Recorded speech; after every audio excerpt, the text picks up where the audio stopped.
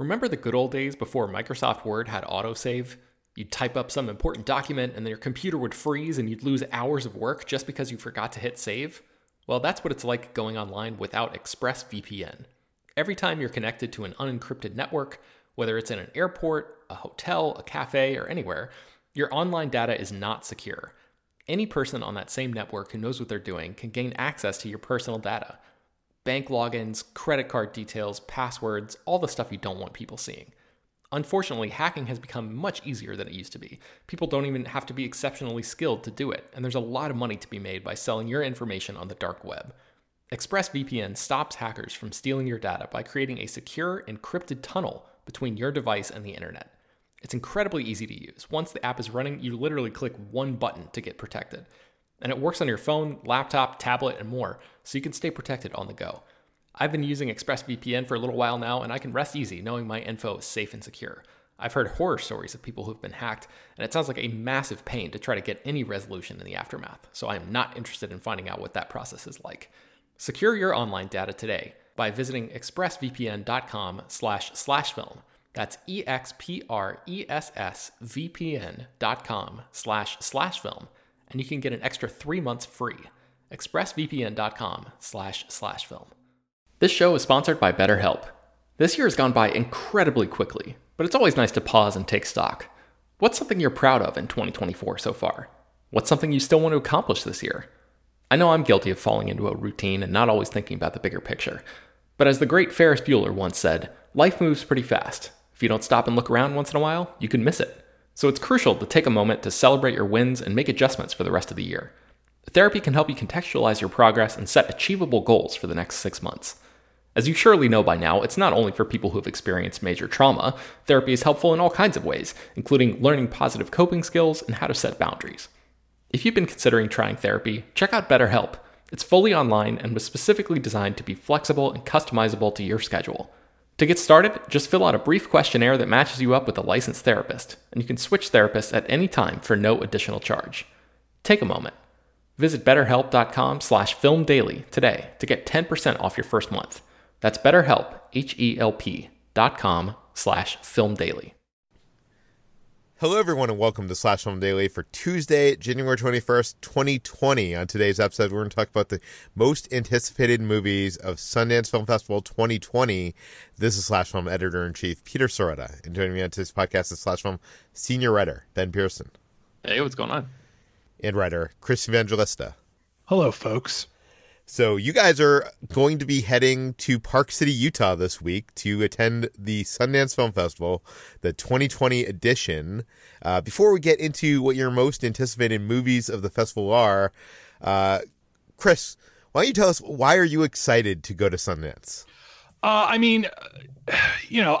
It's a very cool experience. Film festivals in general, I just love film festivals because I don't live in a very film-centric area. You know, I don't live in New York. I don't live in LA. I live in southern New Jersey, close to Philadelphia, and we don't really have most of a film culture. So going out of town to a place that is like all about movies, you know, you're sitting with people who want to sit around watching movies, and they're actually there to see the movies. That's exciting. And it's also exciting because this is like the beginning of the year in film. This is the festival that kicks off the new year. And, you know, a lot of other film festivals like TIFF, you kind of know what you're getting into. You know what the movies are about. You know what to expect. You have a general idea of what's going to be good and what's not. And you don't have that with Sundance. There aren't, you know, a lot of rollovers. There aren't films that have played other festivals here. These are new things, and it's kind of exciting to go in blind to these things because there's a chance you're going to end up seeing a film that's going to be on your best of the year list. I mean, last year was my first year at Sundance, and I saw The Report, and that stayed in like my top 5 of the year because I loved it so much. So there's always a chance, and you know, there's the flip side that you're going to end up getting absolute crap, but it's exciting overall. Yeah, and you go to many film festivals, so like Toronto is more about like the award campaigns begin kind of there in Telluride and that, around that time. Sundance is more of I think a discovery film festival. It's traditionally where, very independent films would go there, and there'd be a big market to, acquire these films. And, you'd have films like, Kevin Smith's Clerks, or you'd have Little Miss Sunshine, or whatever that would, go there and sell and hopefully find a much bigger audience. Ben, why should people be excited about the films that you're excited for this year at Sundance? Because, well, I think this year in particular, Sundance is, I'm looking at it as sort of a life raft for the year in film. Because if you take a look at the huge movies that are coming out this year, I know we just did our most anticipated list, and I'm very excited about several of those films. But compared with some of the years that we've just gone through, 2020 kind of looks like a bit of a wasteland at the movie theater in terms of, huge, I guess, intellectual property, like studio-driven movies. And of course, there are going to be surprises that we don't know about yet, things that maybe we thought wouldn't be coming out until, a couple of years from now that ended up getting, scooted up on the schedule with the release calendar and all of that stuff. And of course, there's tons of indie stuff that sort of pops up and keeps us afloat throughout the year.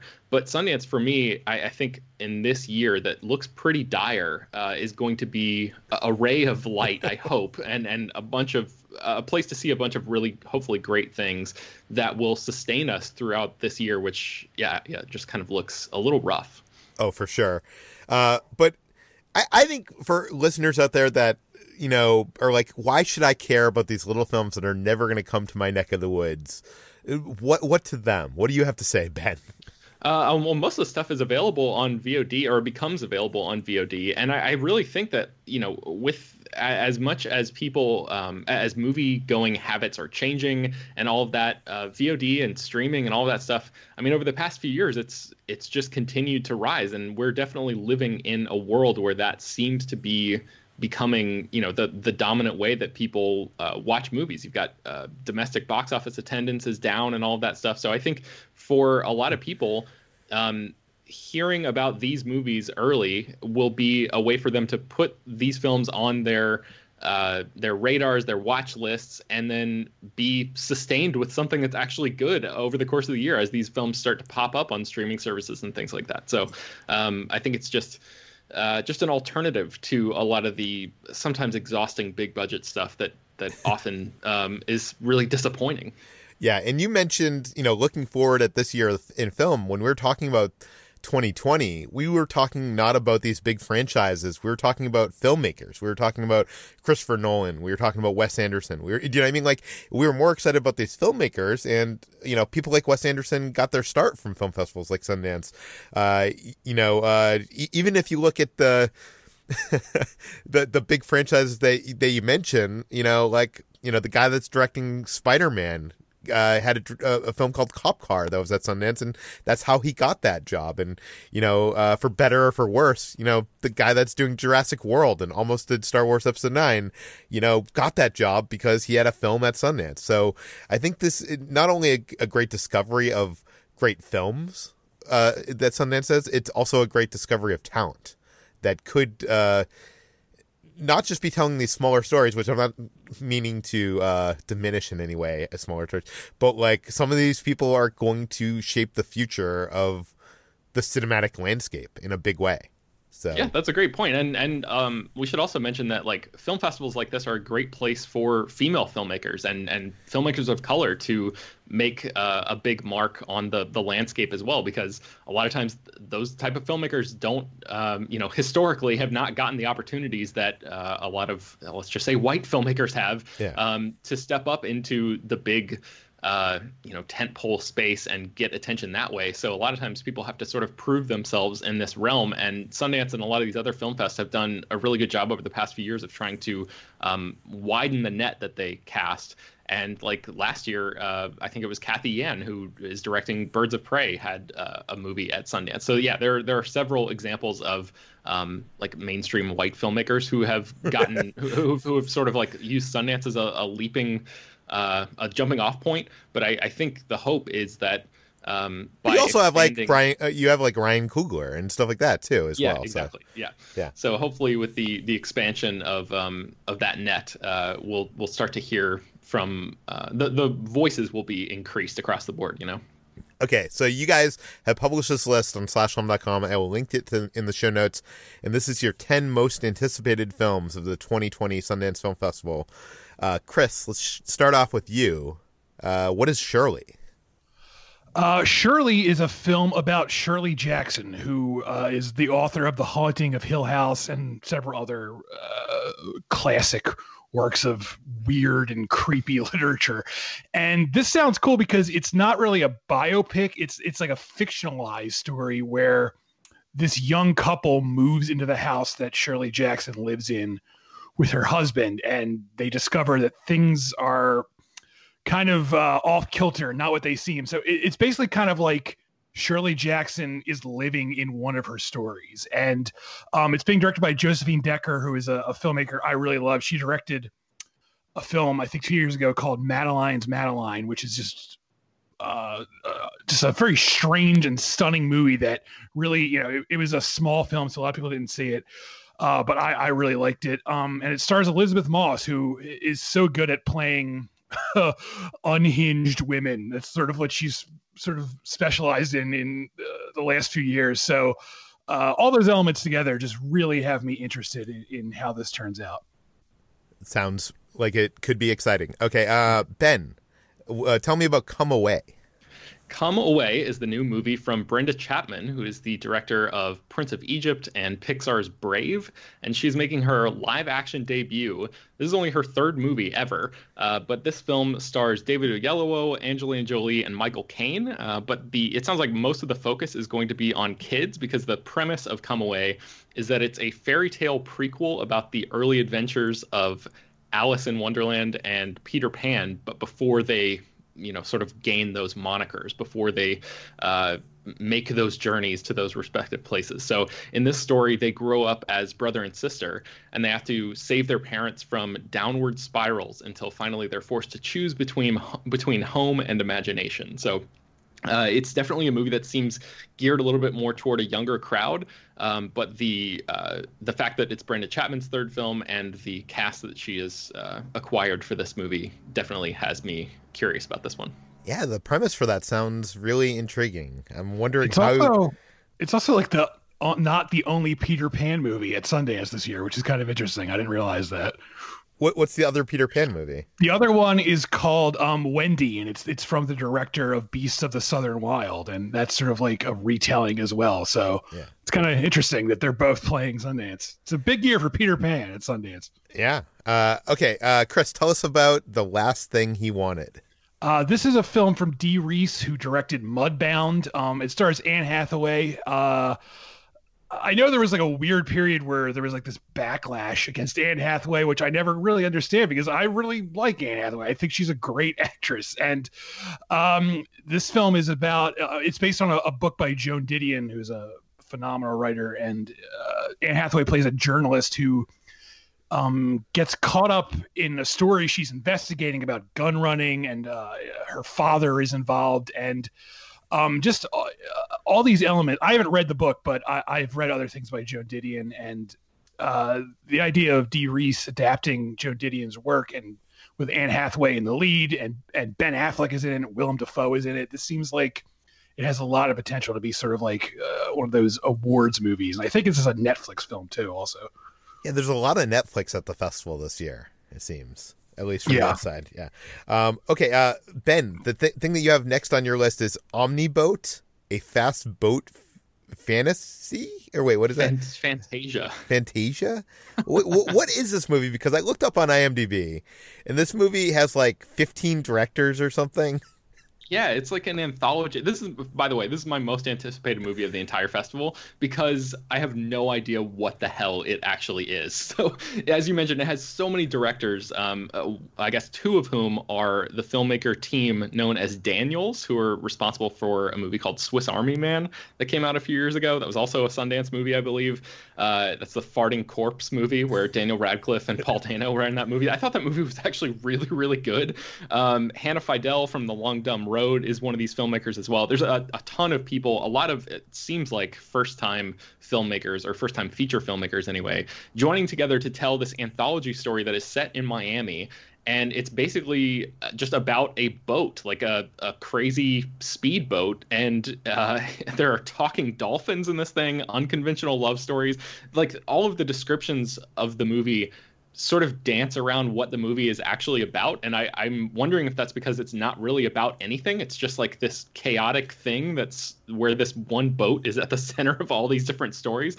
But Phil Lord of the, Lord and Miller group is one of the co-writers on this. So I'm just very intrigued at like what the hell this thing even is. And I have a feeling that it could be very, very special. It also could be a total mess, but it sounds unlike anything I've ever heard of before. So I'm very excited about it for that reason.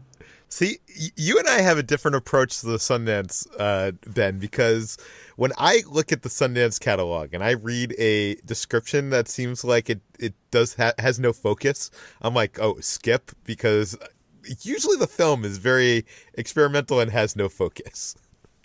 Well, it also has people, I forgot to mention the cast. Robert Redford, Finn Wolfhard from Stranger Things, Casey Wilson, Adam Devine, Jessica Williams, and Mel Rodriguez from The Last Man on Earth. So the fact that all of these people, including Daniels and Phil Lord, who are filmmakers that I really like and admire, decided that this was worth their time, I feel like even if it's a train wreck, it's going to be a fascinating one. So I am curious to see how this one ends up. Yeah, and I was wrong. It's 14 directors, not 15. So, okay. Let's talk about our next film.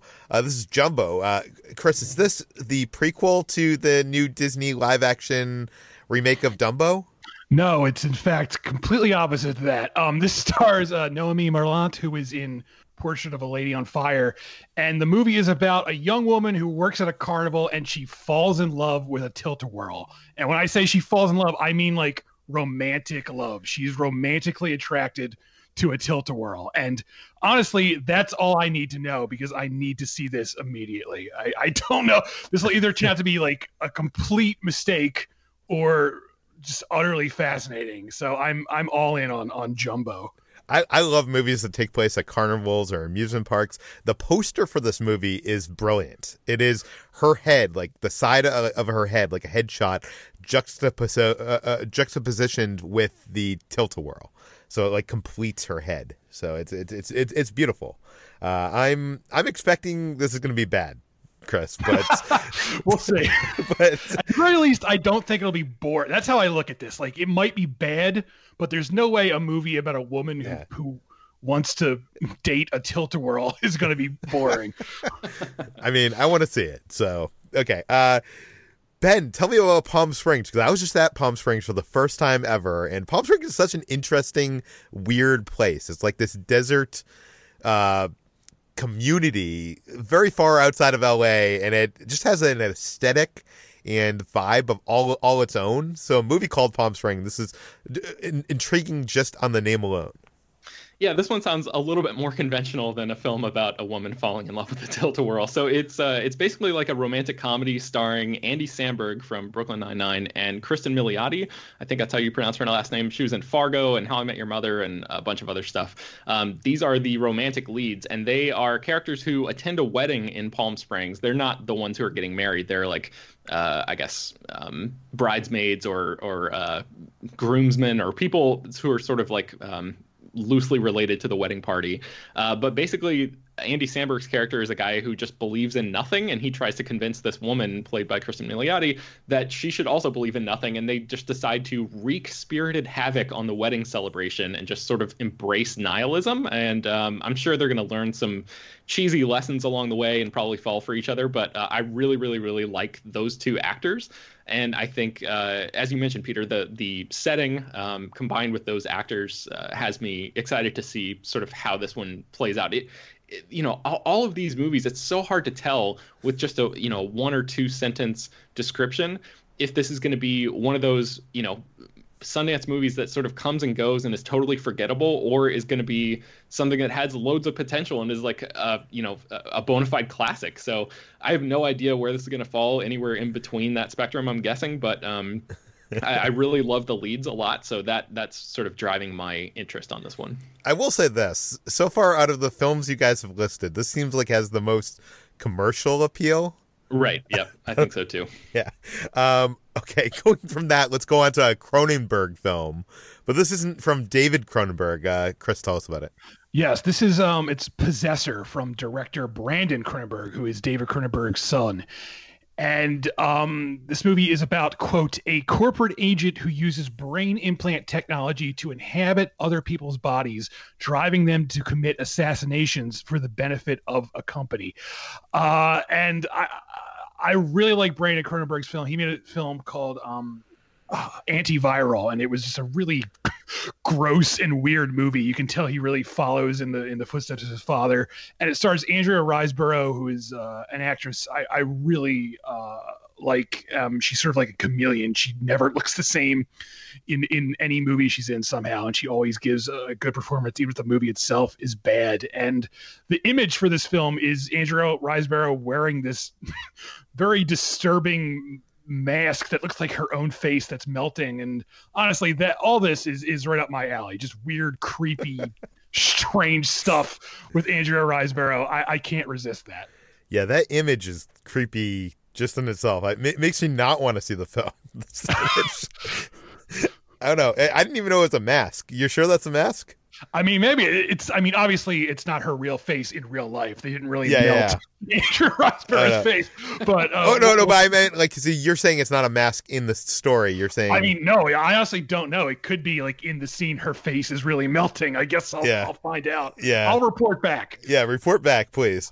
Okay, Ben, tell us about The Nest. So The Nest is the next movie from Sean Durkin, who made a big splash in 2011 at Sundance with a movie called Martha, Marcy, May, Marlene, which really introduced the world to Elizabeth Olsen in a big way. And that film was about her sort of trying to escape this cult that she was in. And I was a huge fan of that movie at the time. And I've sort of been waiting for Sean Durkin to make another thing. And I think he's been sort of working in TV for a little while, but this, I think, is his most recent movie, his next movie since then. So this one is a 1980s period piece called The Nest that stars Jude Law and Carrie Coon, who are obviously two very, very talented people. They are a married couple who moves into an English mansion and very quickly realizes that they're living life at an unsustainable, unaffordable pace. So it seems like Sean Durkin is sort of tackling the idea of capitalism in this movie, and I'm not really sure like what the details are in terms of like how exactly all of this is gonna pan out. But I just know the combination of Sean Durkin, Jude Law, and Carrie Coon has me really, really excited because Martha, Marcy, May, Marlene was so good. See, I wasn't a huge fan of that film, but everybody was. It seemed like at that Sundance, everybody was talking about that film. Why has he not made a film since then, right? Like, this is his second film? I think that's correct. Let me look this up while we're talking. Sean Durkin has directed Martha, Marcy, May, Marlene in 2011, and he has also directed, a TV show called Southcliffe. 4 episodes of that in 2013. This show, I would have anticipated.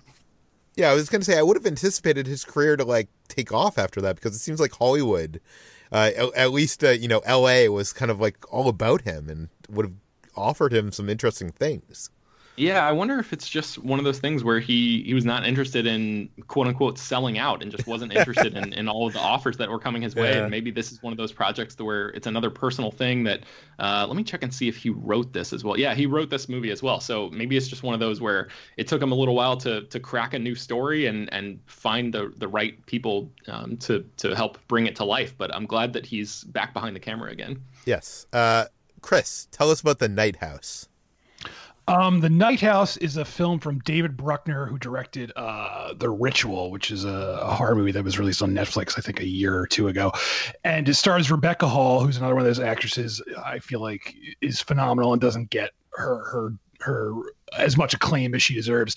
And she plays a widow who moves into this lake house that her husband had built. And she starts to think it might be haunted, and she starts digging into her husband's past and finds disturbing things. And again, I'm a big horror fan, and I really like David Bruckner and Rebecca Hall. So anything that's like a ghost story, I'm all in on. Very cool. I like The Signal, so I'm excited to see that. Okay, the last one on this list, Ben, you put on here Summertime. What is Summertime? Summertime is the next film from Carlos Lopez Estrada, who is the director of Blind Spotting, which was a Sundance movie from, I think, 2 years ago that we all really enjoyed. Summertime is his next movie. It sounds like more of an experimental film than Blind Spotting was. It's apparently inspired by a group of high school poets, and it seems like Estrada has gathered these kids, these high school poets, and is using them to tell, like through poetry, to tell intersecting stories about their lives in LA. So a skating guitarist, a tagger, two wannabe rappers, an exasperated fast food worker, and a limo driver. All of their stories sort of crisscross and weave in and out. It's supposed to be like a love letter to Los Angeles that has magical realism elements. So I'm curious. Wait. To see... So you're not saying this is a documentary? I think it's tough to tell, really. I think it's maybe inspired by a group of real kids, actually delivering poetry that they wrote. But it's sort of like a fictionalized version of that. It's not just them sitting in a room and reading poetry. It seems like it's more cinematic than that. So yeah. I am curious to see like what it literally looks like, because as you know, there aren't really trailers for these movies, for most of these movies beforehand. So I'm curious just to see what Estrada does as a follow-up to Blind Spotting, because that movie, which had its own sort of relationship to poetry and music, with Daveed Diggs and Rafael Casal's characters doing sort of like a freestyle rap, like as the movie goes along. It seems like he's interested in the sort of the lyricism of that kind of poetry mixed with this storytelling style. So I'm excited to see sort of like what he does as a filmmaker and sort of chart his trajectory that way. Yeah, I'm also interested in this. I am a fan of like the intersecting stories genre of films. Like it feels like it was like really big in the 90s, maybe because of Tarantino. I don't know, or whatever, and it kind of died down in like the late 2000s. So I'm hoping that does come back. Chris, is there any other films? You didn't put any other films on this list, but are there other films that you were excited to see at Sundance that just didn't make the list? Yeah, there's a few. I'm vaguely curious about Downhill, which is the American remake of Force Majeure. I don't know if that's going to work or not, because Force Majeure is such a distinct movie, but I like Julia Louis-Dreyfus, who is in it, so I'm very interested to see how that turns out. There's another film called Kajillionaire, which I honestly don't know much about it. I just know it's directed by Miranda July, who is one of those weird, quirky filmmakers that not everyone likes, but I'm a big fan of her stuff. Yeah, I love Me, You, and Everyone We Know, and I feel like that's a movie that most people have not seen. So if you haven't seen that, put that on your watch list. I'm not sure where that's available, but it's such a weird, interesting movie, and I think it's honestly probably her most commercial movie. Kind of, yeah. She followed it up with another movie called The Future, which was even weirder and not as accessible. I guess there's a few more, but the other one is I'm seeing this opening night. I'm vaguely curious about the Taylor Swift documentary Miss Americana. I feel like documentaries about musicians can be really good if they're done objectively, and I don't know if this is going to be just like look at how great Taylor Swift is, or if it's going to be an actual insight into her life. But either way, I'm interested to see how they go about that. Do you think Taylor Swift is at a point in her career that she would allow an artist, a filmmaker, to like complete creative control and access to make her to not worry about how she looks? No, absolutely not. But there's always a chance a tenacious filmmaker can sneak something in there. So I'll see how it turns out. Yeah. Ben, what else are you excited for at Sundance? I'm also sort of vaguely intrigued by Downhill. Will Ferrell and Julia Louis-Dreyfus, that combination is interesting to me, and Jim Rash and Nat Faxon, the guys behind God, what was the name of that movie that they made with The Descendants with George Clooney? They won an Oscar for that script, I think. So they're the writer directors of this remake. There's a movie called Run, Sweetheart, Run, where a blind date turns violent and the woman has to get home on foot through LA as she's pursued by her date. And the date is played by Pilu Aizbak. I think that might be how you pronounce his name. He's the guy who played one of the villains in the late seasons of Game of Thrones. So I'm curious about that. And then there's a film called Spree, which stars Joe Keery, who plays Steve Harrington on Stranger Things.